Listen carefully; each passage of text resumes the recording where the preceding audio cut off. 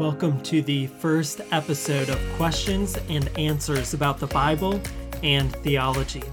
In this episode, I will answer the questions, what is a deacon, and what does a deacon do? Baptist churches have long recognized two offices in the church, the office of elder, also referred to as pastor or overseer, and the office of deacon. These are two complementary yet distinct offices. The word deacon comes from the Greek word diakonos, and our word deacon is not really a translation of the Greek word diakonos. Instead, it's a transliteration. There are equivalent English letters that transport the sound of the Greek word into English. So when the word diakonos is translated, it's often rendered as servant or helper. A diakonos then can be used either in a general sense, describing one who helps or serves, or it can be used as an official title, descriptive of the church office. It is the context in which the word is used that determines whether the title is in view or whether the general use of the term is in view. In English, we sometimes use the same word in a general way and then in a more specific way to indicate a title or a profession. For instance, we might say that someone is a good teacher. In that context, it's unclear whether we are saying that someone is a vocational teacher or if they are just good at explaining and instructing. In another context, we might say Jane is a math teacher. Here, the context shows us that the word teacher is not being used in a general sense, but is being used in a technical sense. This is the same for the word diakonos in Greek. This word appears 29 times in the New Testament, yet there are only 4 occasions in which it's used as a technical term referring to the office of a deacon, or to translate it into English, the office of a servant. Even here, one occurrence is unclear whether the term is being used generally or technically. What is clear, though, from the term itself is that the office of deacon is primarily an office of service. So when we ask the question, what is a deacon? We respond with the answer, a servant of the assembly. The second question, what does a deacon do? This question is asking what the role of a deacon is more specifically than serving. Generally speaking, a deacon serves the church, but to answer the question, we need to consider the 4 occurrences of the term in the New Testament, as well as one additional text. As I mentioned, there are 4 occurrences, with one of the occurrences being debated. The questionable occurrence is in Romans 16:1. The other 3 occurrences are found in Philippians 1:1, and then 1 Timothy 3 verse 8 and verse 12. In Romans 16:1, Paul is closing his letter to the church at Rome, and he writes, I commend to you our sister Phoebe, who is a servant of the church in Cenchrea. Now, English translations of the New Testament deal with the word rendered in the Christian Standard Bible as servant in different ways. For instance, the New International Version renders the phrase, our sister Phoebe, a deacon of the church.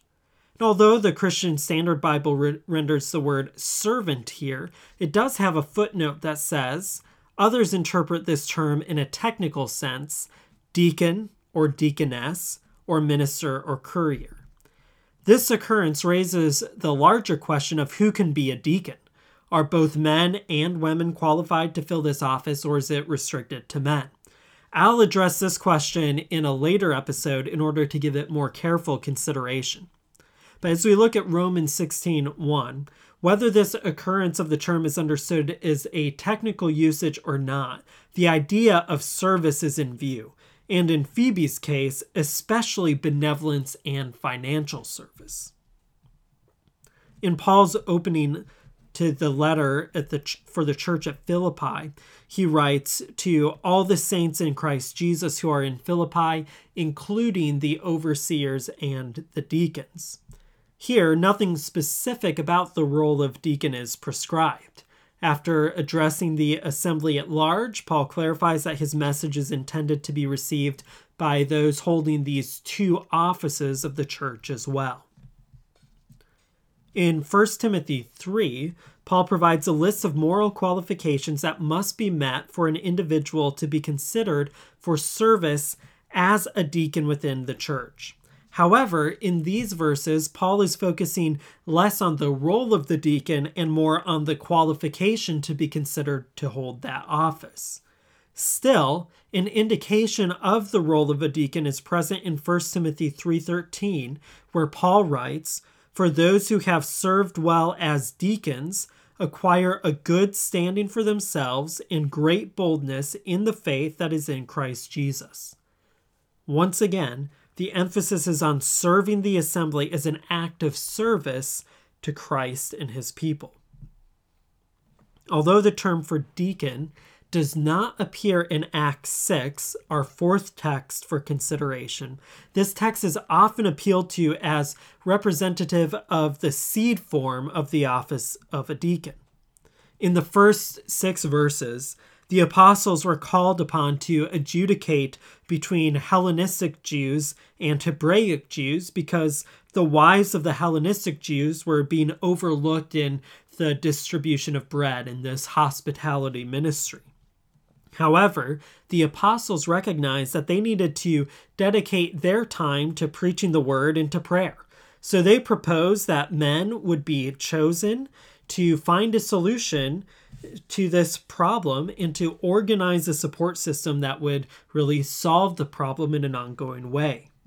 So in this text, there are 3 representative groups. There are the apostles, and then there are the believers subdivided between the Hellenistic and Hebraic Jews. And then there's this group of the 7 men who were chosen to serve. Now, the points of difference between the 3 representative groups described in Philippians 1:1 is that the apostles, rather than the overseers, are present, and the 7 in Acts 6 are not labeled as deacons. So instead of filling an office, they're meeting a particular need. Furthermore, it's unclear that this group of 7 men continued on functioning as a group. Perhaps once the system was in place and the solution had been achieved, the group dispersed. In that case, they would have been more like a committee than anything else. Regardless, there's an early distinction between those whose primary concern is the ministry of the word and prayer, and those whose primary concern is serving the assembly in such a way that those tasked with the ministry of the word can focus exclusively on that task. In Acts 6, the 2 groups, respectively, are the apostles and the 7 men. In the development of the church, the 2 groups, respectively, are the elders, or overseers, or pastors, and the deacons. The elders primarily focus on shepherding, leading, and feeding the assembly. And the deacons primarily focus on the needs of the assembly that would unnecessarily keep the elders from fulfilling their responsibilities. In many churches, where there's only one pastor, the deacons serve almost as if they were elders, almost as if they were assistant pastors or something like that. In those cases, it would probably be better for those deacons who would qualify as elders to be recognized as such to maintain the distinction between the 2 offices that we find in the New Testament. And when that distinction is made, both the elders and the deacons are able to fulfill their calling more effectively. Because the New Testament does not provide specific instructions outlining the tasks of the deacon, but instead prescribes service generally, churches have great freedom in outlining the specific nature of the deacon's responsibility and the structure of that group. Ultimately, The structure of the deacon's service should be organized in a way that supports the elder's ability to shepherd the flock and that sufficiently meets the needs of the assembly as a whole and of the needs of the individuals within the assembly, especially the more vulnerable, such as the widows or the elderly or the impoverished. In fact, this is why the deacons oversee the hospitality fund, sometimes referred to as a deacon's fund, so that they have the resources to minister to these groups and others effectively. Now, as the dynamics of church size, membership, location, and ministry endeavors shift over time, it's likely that the exact responsibility of the deacons will shift over time as well. Furthermore, as the number of appointed deacons grows or shrinks, individual deacons will take on different tasks and responsibilities so that the office can perform its function of service. As such, when churches outline the roles and responsibilities of deacons in a formal document like the church constitution, it's best to be more general than specific so that we can facilitate the dynamic circumstances of a church and the unpredictable needs that arise within the assembly.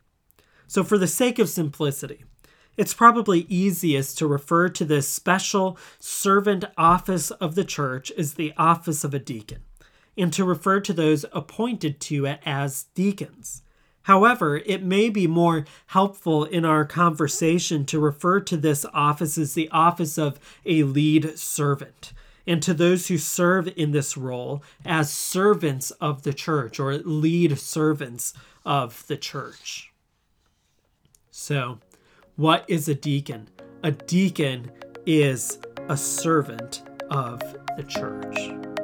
If you're interested in learning more about deacons, I recommend Benjamin Merkel's book, 40 Questions About Elders and Deacons. In the next episode, I'll address questions about the qualifications of a deacon and how an individual is appointed to the office of a deacon. I look forward to talking about these questions next time on Questions and Answers about the Bible and Theology.